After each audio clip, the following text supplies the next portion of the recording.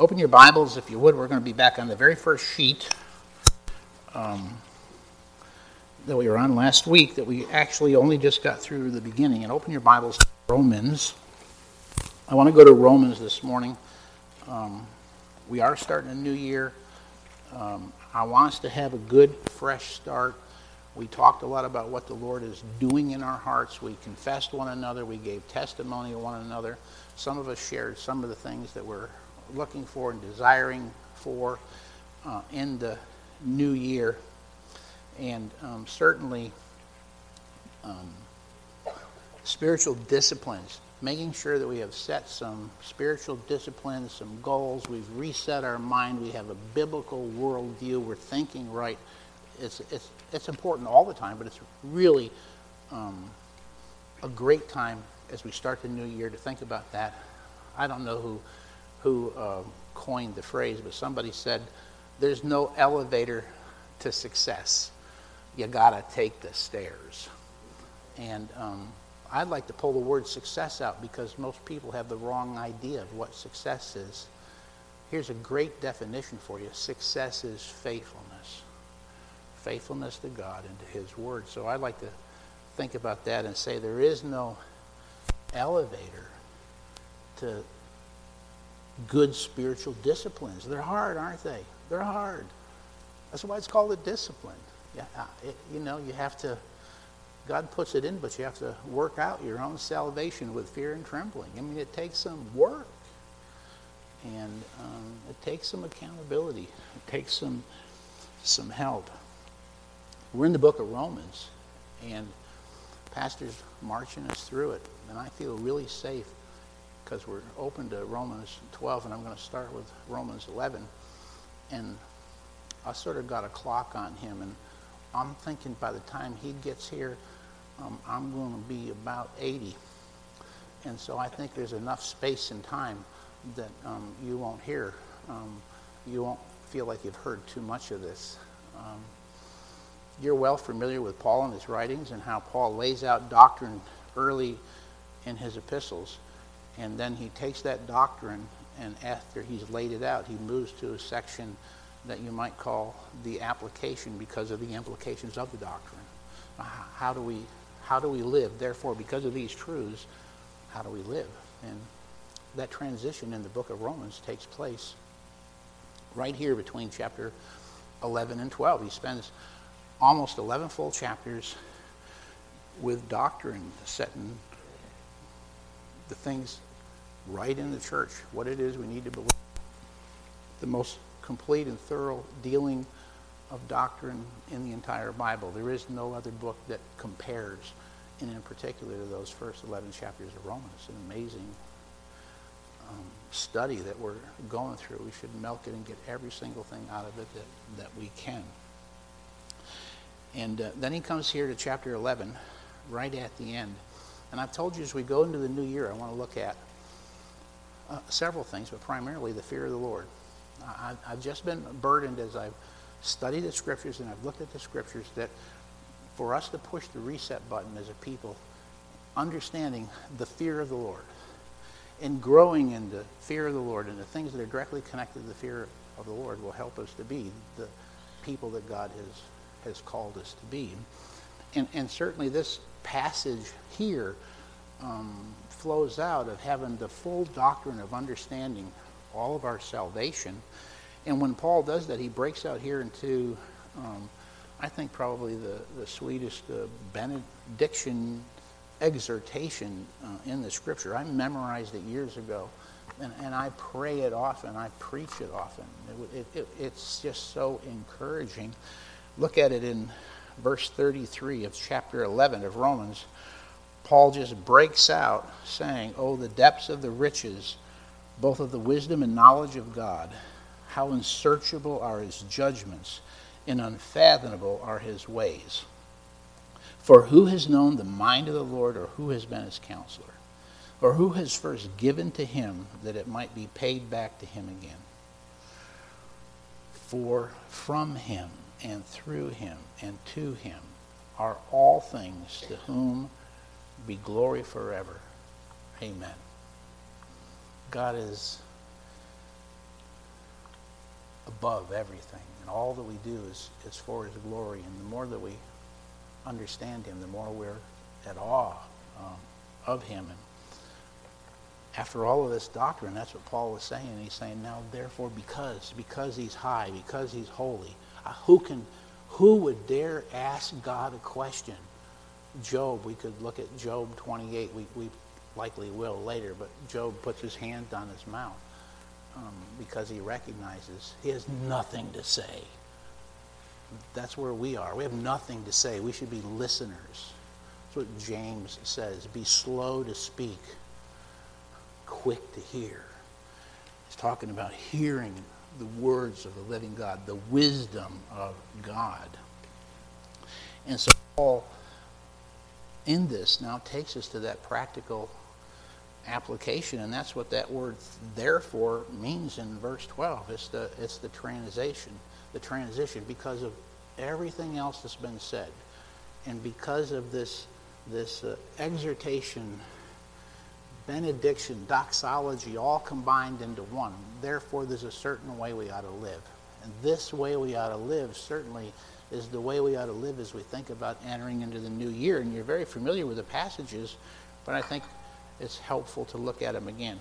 So verse 12, therefore, I urge you. Notice that Paul is not taking this lightly.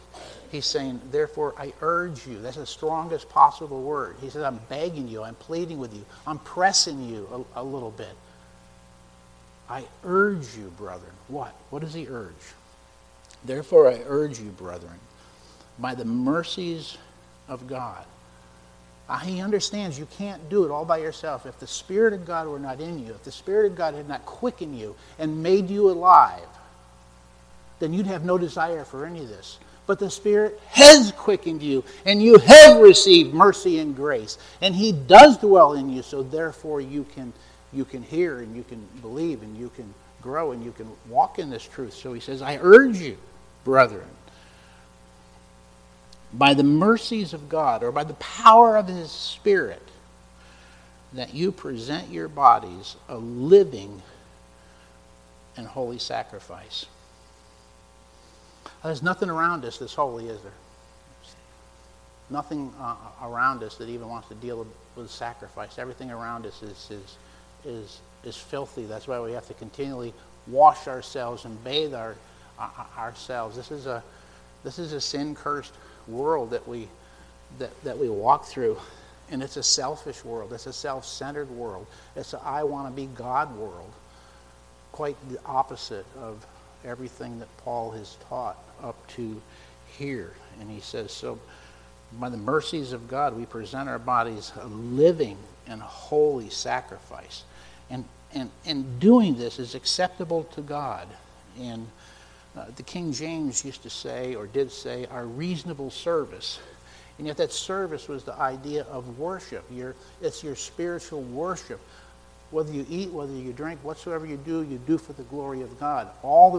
Worship is more than what we do here at 10:30. We call it a worship service. And it is a worship service. We are here to worship the Lord. And if we're not careful, in the worship service, we call the music, what do we call the music? We call the music what? Worship. Well, the music should be worship. But if we study the scriptures, reading the word should be what? Worship. Now, how about when we give? That should be what? Worship. And when we fellowship one with another, what should that be? Worship. And after we've heard the word and the Spirit has come and convicted us and we respond to that word, what should that be? That is what? That's worship. And it's our worship of the Lord by obeying the Lord because we have awe and in fear of him. It's our reasonable service. It's what we do as believers. How can we do anything else? How can we desire anything else? But the fact is, we do something else. And we do oftentimes desire other things. And that's where that grace is so wonderful. And then he gives us further instruction. He says, and do not be conformed to this world, but be transformed by the renewing of your mind. We're in the world. We're always being pulled down. We're always being influenced. And he's saying there's a continual need not to be influenced by that, but to be transformed in my heart.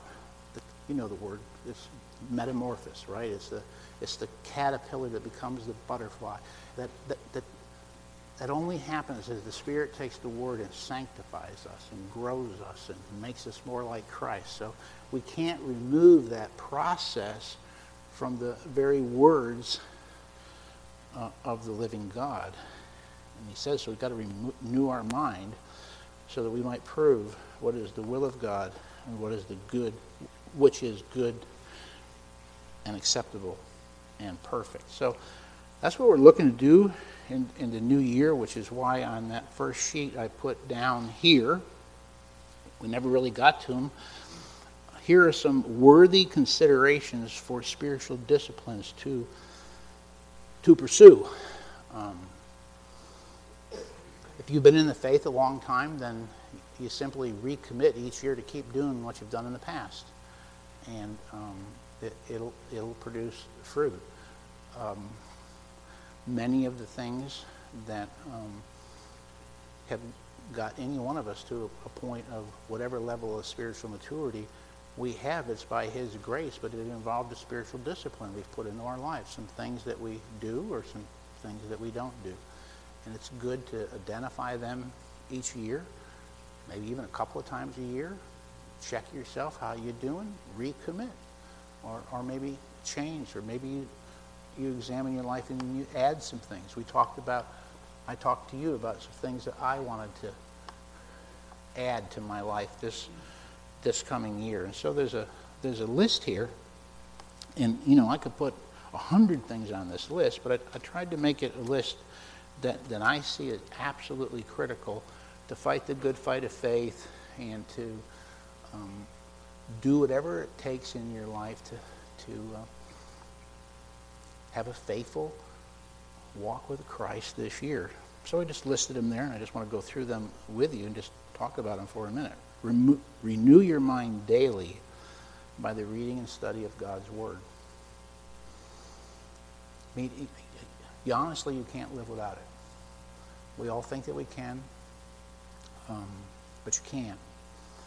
And the easiest way for you to look at it is to look at it like eating. Most of us don't starve to death. Most of us, when we're hungry, we make our way to the refrigerator, to the cupboard, or the store, or the fast food place. And you really should see the Word the same way. You'll be anemic without the Word. You'll get sick without the Word. You'll get diseased without the Word. You've got to have it. You can't go a long time without it.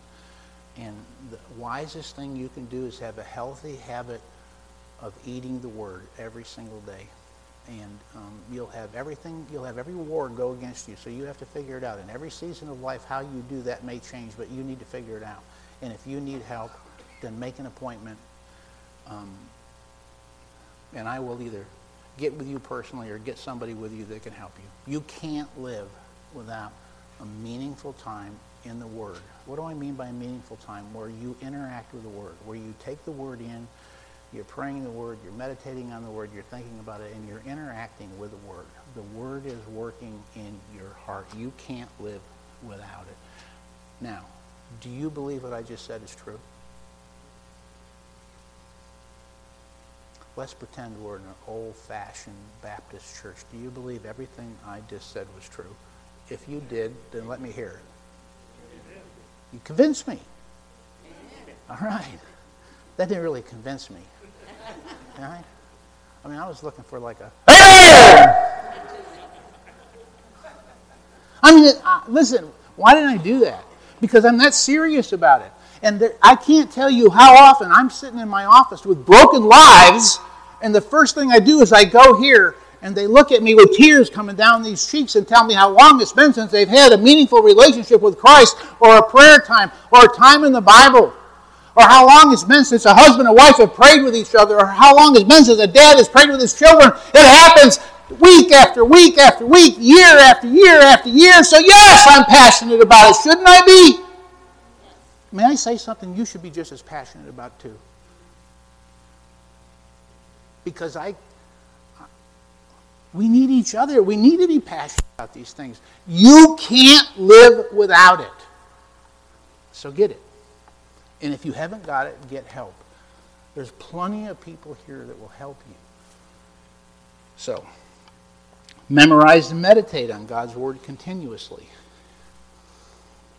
I guess you could put 1 and 2 together, but there's a difference between just reading the Word. You have to interact with it. You have to meditate on it. When you talk, the Word ought to be coming out. When you pray, the Word ought to just come out. You really ought to take different verses and passages of Scripture that you can take and fight battle. You need it. You can't live without it. I don't know how long it's been that I've quoted it.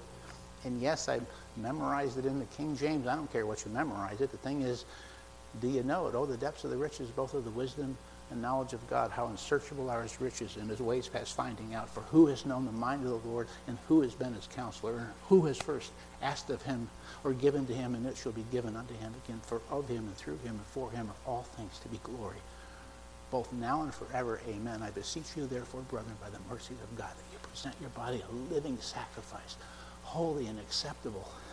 It's your reasonable service. And be not conformed to this world, but be transformed by the renewing of your mind, that you might prove what is that good and acceptable and perfect will of God. You have to take and put it in, because in the trenches you've got to fight with the Word, just like Jesus did on the mountain.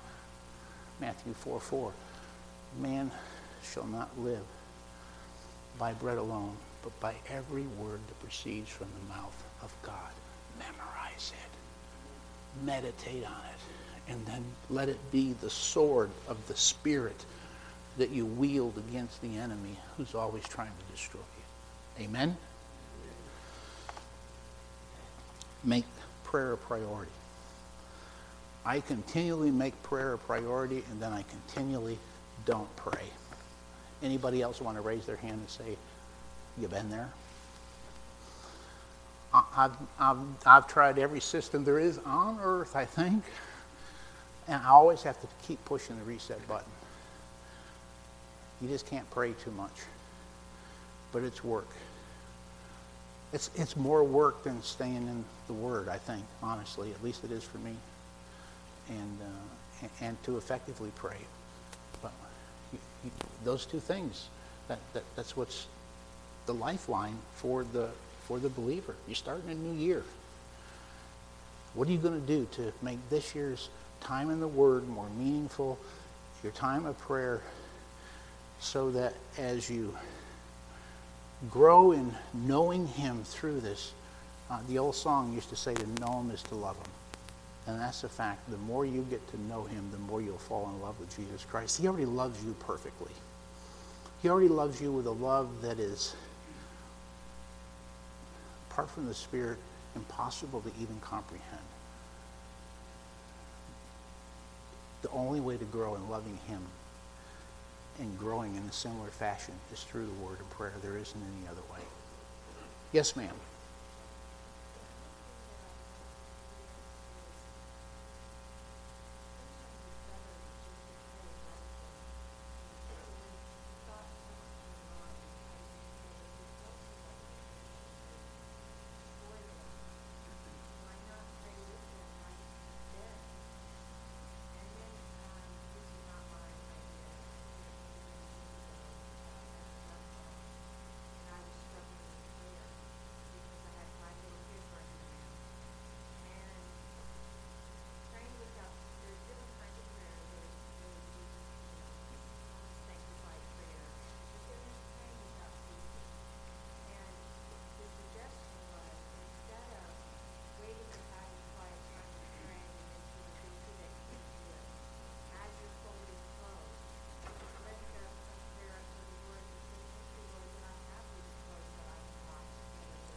Amen.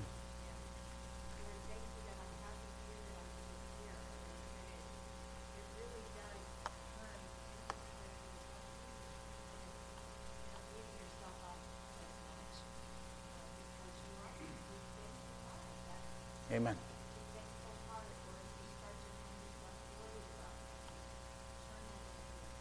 Amen. It's a praying without ceasing, praying through the day. I do really think that life's do best when there is an anchored time for some extended prayer and study. But we all go through seasons of life like Lisa just talked about as a young mom or as a caregiver, when the thought of spending an hour all by yourself, they'd pay money if they could have such a thing. It's not there. So does that mean God's absent from that? No. And I think you described beautifully. I just wish I had you mic, because I know there's people over here that didn't hear all that. But if you're struggling because of your schedule and your season of life and how do I do that, see Lisa and share with them what you shared with us, because that's why Paul said, and I have it down here, that we pray without ceasing is one of the verses that we do, and in everything give thanks, and so we can literally do that. Notice, if you would, lay aside every weight and the sin that so easily traps you, besets you. King James says, well, we all have weak areas in our life. Even when I say that, you already know what yours is. And so many times those weak areas, you need to guard extra careful. You'll need to remove some things or do some things to guard that area, because if you notice, it says the weights and the sin. The weights aren't sin, but the weights can weigh you down so you don't finish the race of faith. It's the picture of a marathon race, and what it's saying there is the guy that's running the marathon, he doesn't take and put weights on his legs. He doesn't put weights on his arms and then go run the marathon. He might do that in training, but he doesn't do it in the marathon, because the weight would actually wear him out and cause him not to finish the race of faith. And it's picturesque there. And so we have those things. And so whatever they are, you can look and say, is there something that I need to remove for a time period? I'm going to use a quick example. When I first got saved, you can't tell now, but I have red hair and a temper to go with it. Now, God has, by his mercy and grace over the last 50 years, removed most of that. Now I'm going to be tested in the next 20 minutes.